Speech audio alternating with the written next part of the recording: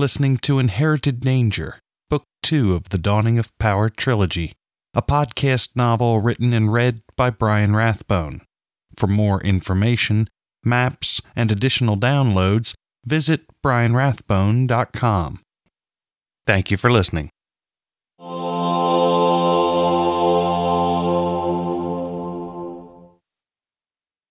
Chapter 6. Wager your coin only when you know something the rest do not. Heidi Cook, Gambler. Captain Trell's gifts provided days of entertainment. Benjen taught them to play a game known as pickup. He drew a grid on the back of a piece of leather and drew a number in each square. Players put their bets on the squares they wanted, and the dice would be rolled. They used a combination of dice whose maximum was equal to the number of squares on the grid, which made every roll a potential winner. If the number you bet was rolled, then you got all the bets on the grid. The group had very little in the way of coinage, which made it difficult for them to play. But Pelivore solved this problem. He brought them a long strip of rawhide that he said they could cut up and use as pretend coinage. The idea was an instant success, and Pelivore even joined them for a few games. Benjen was an experienced player, and he tried to teach them the nuances of the game. Each player could bet more than one square per roll, but no more than one coin per square. They took turns placing their bets until everyone passed on their chance to bet or until the grid was full. The game could be frustrating at times, especially when they could not remember who had placed bets on which squares, but they had fun learning. Many places in the Greatland have elaborate pickup tables with colored betting chips for each player that make it easier to keep track of. But this is better than boredom by far, Benjen said, to which they all agreed. Katrin played on occasion, but most of the time she returned to her book, which she now thought was entitled Men Leave. This at least made sense given what the captain knew of the book. Even with the additional knowledge, she had few revelations. The latter part of the book seemed to describe the shipbuilding process, but she was unsure, and there were no illustrations to help her. The information Captain Nora provided was inconclusive, and Katrin began to wonder if it was influencing her attempts at translation. Perhaps, she thought, she had been better off before finding out what someone else thought the book was about. At the times when she could no longer take the frustration, she talked with Pelivore, or played pickup with the men. Her games of pickup grew fewer and fewer as the intensity of the games began to increase. Benjen was no longer the most experienced player, and Vertuk surprised them all by consistently winning.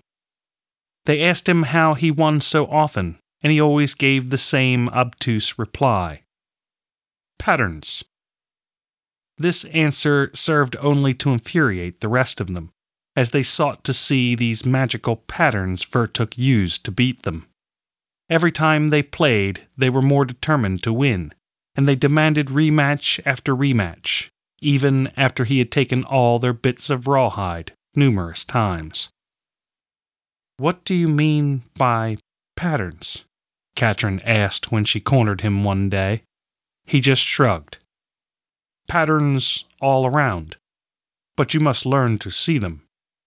Some things more likely than others, and when one pattern happens, probably not happen again. Patterns not always right, but better than no patterns."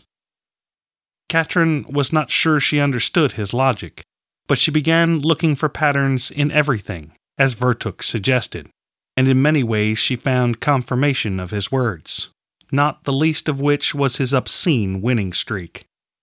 Despite her efforts to duplicate his feat, she was never able to see the patterns in relationship to pickup, as Vertuk did.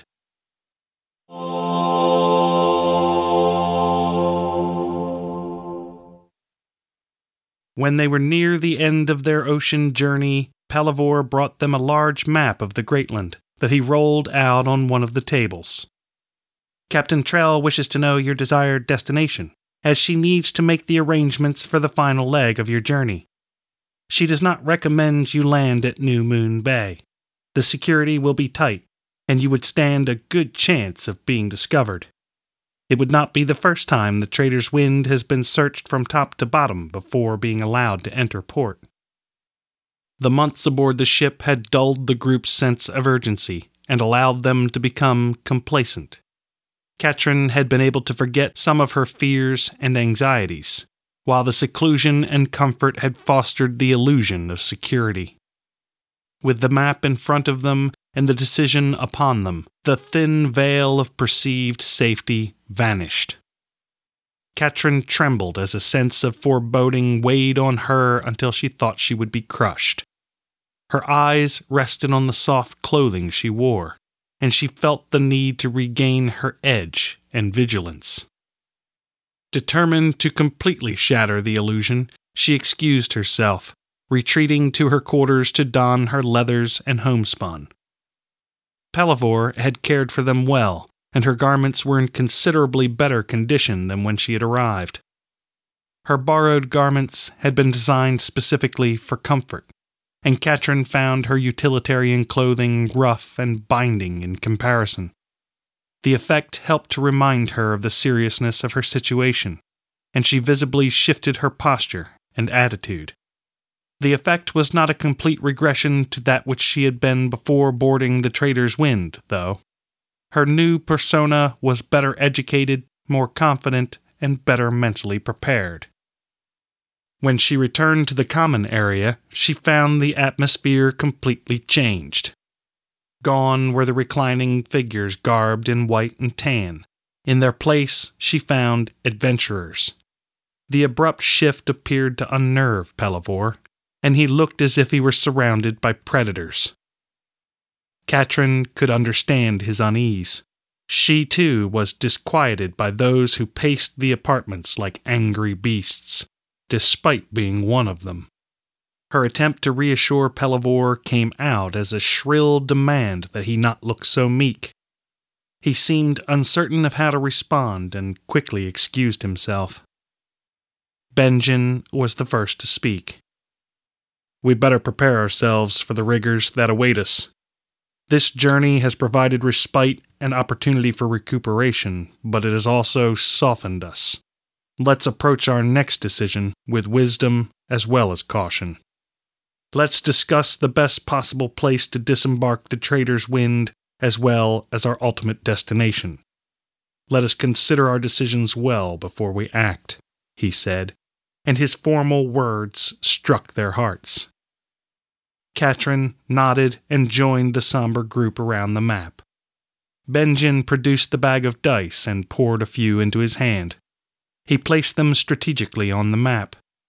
The dice were a perfect metaphor for Katrin, but one that struck too close to the truth for comfort. She imagined the dice rolling, her fate decided by patterns she failed to perceive. Benjen looked thoughtful and placed one last die on the map. "I've marked these locations for a number of reasons. On the southeastern tip of the Greatland, we have Drasha Stone, one of the oldest Cathuran strongholds.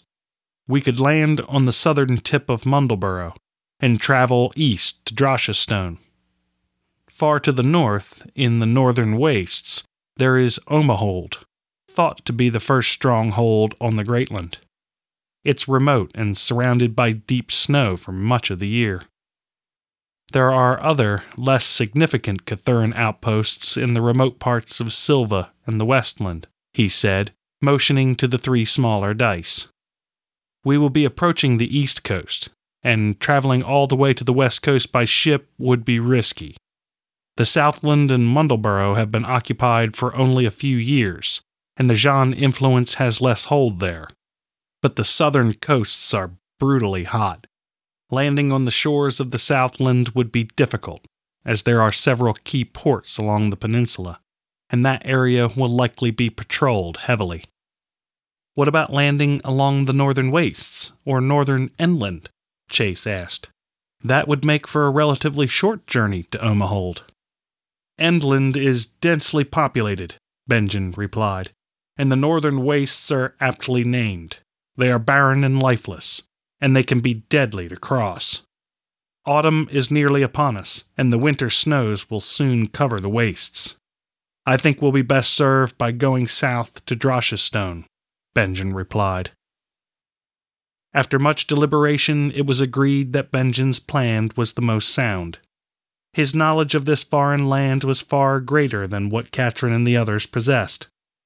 When Pelivor returned, Captain Trell accompanied him. She greeted them briefly before getting straight to the point. "Where will you go?" Benjen looked as if he would speak, but Katrin beat him to it. "We'll travel to the southern coast of Mundleborough, presuming the arrangements can be made. Your choices are few and all of them dangerous, but I assume you are well aware of that. My options are limited in these dire circumstances, and I'm afraid your accommodations will be much less comfortable from here. There's a ship that should do this deed for me, since her captain owes me his skin, but he is not the most trustworthy fellow. You are certain of your course, are you not? I'll not be able to change these arrangements once they're set. Please consider your options wisely. I'll send Pelivor for your answer on the morrow," Captain Trell said before she left. None of them came up with a better plan, despite hours of contemplation, and on the next day they gave Pelivor confirmation of their desires. Katrin had hoped she would feel better once the decision was made, but instead she found her anxiety increasing. Life was about to start moving at full speed once again, and she was afraid she'd lost her stride, if she had ever truly had it. The months spent in close quarters had taken their toll. It seemed the group had run out of things to say, and each moment seemed to drag on. Having been reminded of the dangers ahead, Katrin and the others clearly wished to just get on with it. 3 days later, Pelivor brought them a large meal and word to prepare to change ships. "Your passage was difficult to secure, but Captain Trell bribed a mercenary ship to carry you to Mundleborough. The Night Fist should arrive after midnight. I'll let you know when they are prepared to receive you," he said, then excused himself. He returned a short while later, laden with packs, bedrolls, and a rather large coin purse. "Compliments of Captain Trell. She sends you luck." Benjen accepted the gifts and weighed the purse in his hand. He looked as if he wanted to return it, to say it was too much, but then he seemed to swallow his pride. Katrin was glad he mastered himself. They would need coin during their travels, and now she had one less worry. "You may keep the clothes that fit you, and I'll be happy to pack them if you wish," Pelivor said. "Thank you," Katrin replied. "That is a generous gift and we'll gladly accept it, but we can pack them. It'll give us something to occupy our idle hands." Thinking about the journey ahead, she found she could not decide if she was more excited or terrified. The two emotions churned in her gut, and she began to feel ill. A big part of her wished to stay aboard the Trader's Wind and hide for the rest of her life, but she knew she could not. Chase and Strom tried to appear confident, but they could not hide their trepidation from her. She could feel the anxiety radiating from them. Her senses had become more attuned to her companions during the long voyage, and she felt much closer to them all, if not too close. She could sense that Benjen was reliving old and painful memories, and Vertuk was terrified of boarding a smaller ship again, but she could also sense his desire to reach dry land. "Get some sleep while you can," Benjen said. "We'll want to be well rested before we board the Night Fist." While Katrin agreed, she found it impossible to sleep. Knowing she was not alone in her insomnia did nothing to console her.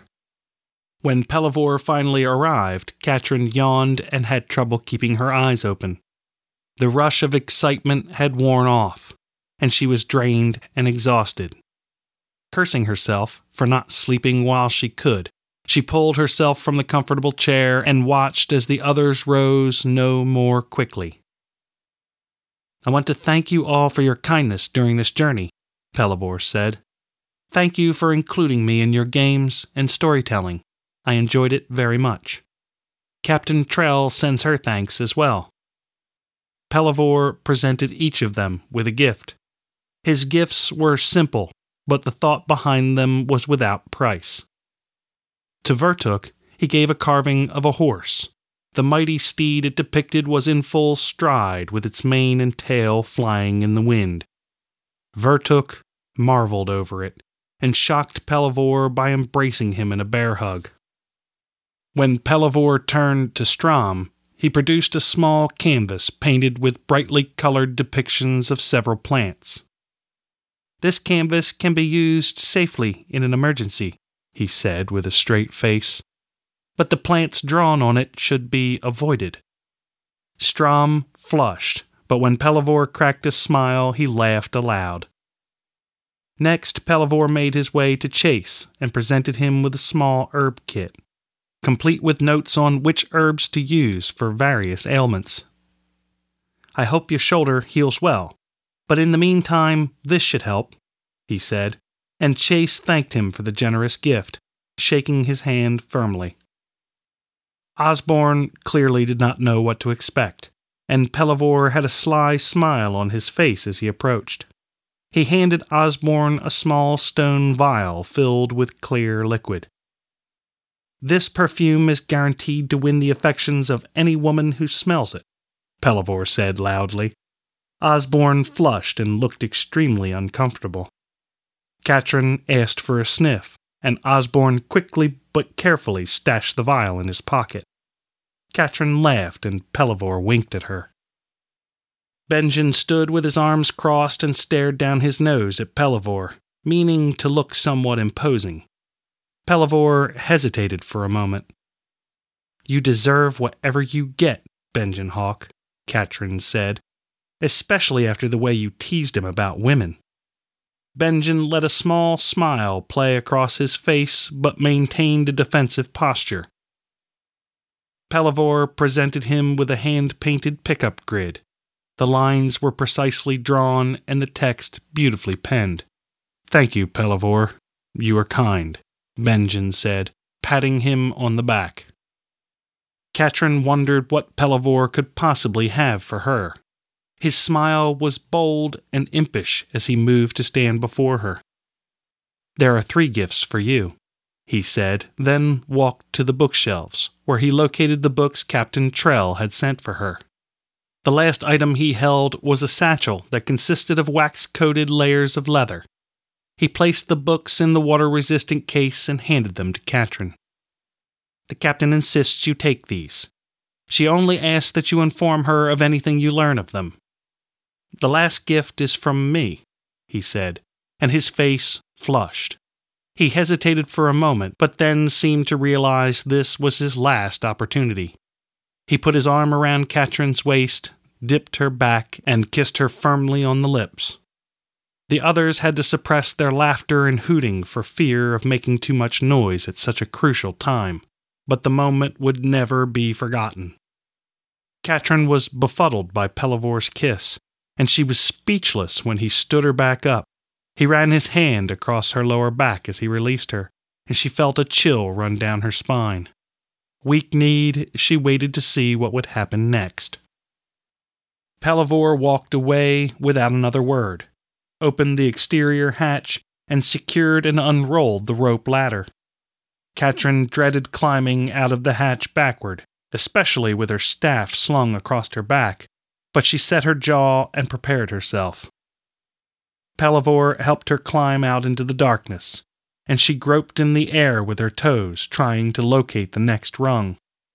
It was a frightening climb, but she reached the boat that waited below. Her eyes were slow to adjust to the darkness, and she could not make out any details of the men in the boat. No one spoke a word. Each of her companions made their stealthy descent, and Katrin was pleased to note that Chase had little trouble with his climb, though he was out of breath when he reached the boat. He had healed well, and now he could regain his stamina. The sound of the oars stroking the water gave an eerie quality to their mute departure, and it felt like a dream. Katrin gazed back at the trader's wind and would always recall the memories of their journey with fondness. But she feared what lay ahead. The path before her was perilous and filled with uncertainty. She tried to harden herself in preparation. The Night Fist appeared at first as a shadowy silhouette that became more solid and distinguishable as they approached. It looked dark and oily, and it gave Katrin the shivers. The crew dropped a boarding net that Katrin and the others climbed easily. The rough and mean-looking men on deck were no friendlier than those in the boat. Most wore vicious sneers on their faces. Several of them eyed Katrin in a way that made her very uncomfortable, and she was relieved when a man stepped forward, grunted at them, and motioned for them to follow him. He led them to a room that resembled a cell more than it did a cabin. Katrin entered the darkened room with trepidation, and was grateful when Benjen refused to allow the man to close the door behind him. They were left alone, cabin door slightly ajar. 2 benches were the only items in the room, but she and the others made themselves as comfortable as they could. Chase, Strom, and Osborne unrolled their bedrolls and rested on the floor. Benjen and Vertuk sat, leaning against the walls, and Katrin reclined on one of the benches. Eventually, Vertuk moved to the other bench and slept. "I don't trust these men," Benjen said. "I'll be much happier when we've parted company. I'll keep watch if you want to sleep." Katrin tried to remain vigilant, but her eyes drooped with exhaustion as the subtle motions of the ship lulled her.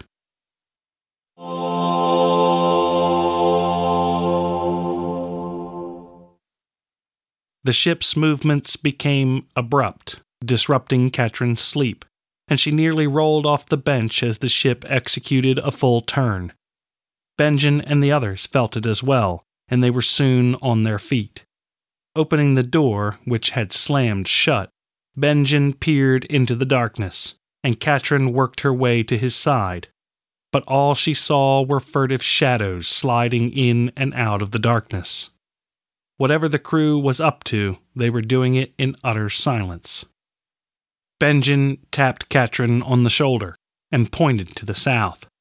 It took her a moment to spot the distant lights, but then she saw a great many as the ship crested a swell. Benjen closed the door and motioned for everyone to gather around. "There are Jean ships to the south. I'm guessing the Night Fist will head to open water and try to skirt the patrols. Our current course argues against that logic, but I may be disoriented," he said, and they had to put their faith in the strange men who controlled their fate. The hours passed in excruciatingly slow fashion. Each moment seemed endless as they waited in silence. Katrin wanted to go out on deck to assess the situation, but the mercenaries had made it quite clear that she and her companions were not welcome there. In the last hours before dawn, the man Katrin presumed was the captain entered the cabin and motioned for them to follow. When they reached the rails, a couple of crewmen laughed, leering at Katrin, but she concentrated on their surroundings. A rocky shoreline, where waves pounded against jagged formations, was visible in the distance. She looked down, expecting to see a boat waiting below, but instead she saw only dark water lapping against the Night Fist. She screamed as hands grabbed her from behind, lifting her from the deck. They groped her everywhere at once, and she heard her companions shouting. Hands pulled at her staff, but it was held fast by the straps around it. In a sudden panic, she tried to draw on her powers, but she was not quick enough. After a sudden thrust, she fell with a shrill scream, plunging into the water. And she wiped her eyes just in time to see Benjen land a solid blow on the captain's nose before he leaped over the railing. Vertuk was Katrin's first concern. He could not swim, and she feared he would panic. Her fears were confirmed by the loud splashing noises he made as he thrashed in the water. Hampered by the weight of the staff, she reached him shortly after Strom and Benjen did. Vertuk landed several blows on his would-be rescuers before they could get him to stop flailing. Benjen assured him he would not let him drown, and Vertuk went limp in his arms. Chase swam ahead with an awkward stroke and looked for a safe place to gain the beach. Though he slipped several times on the algae-covered rocks, he found a relatively clear path. Vertuk was overjoyed when they reached shallow water, and he could feel the sand beneath his feet. Benjen appeared glad to have the large man supporting his own weight again. Slowly, they made their way across the treacherous rocks. When they reached the sand, Katrin sat down, trying to contain her anger. How dare these men just dump them in the water?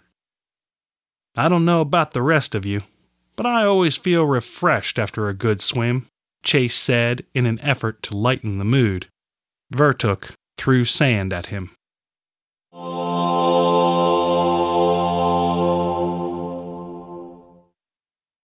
That concludes this episode of Inherited Danger. Thank you for listening.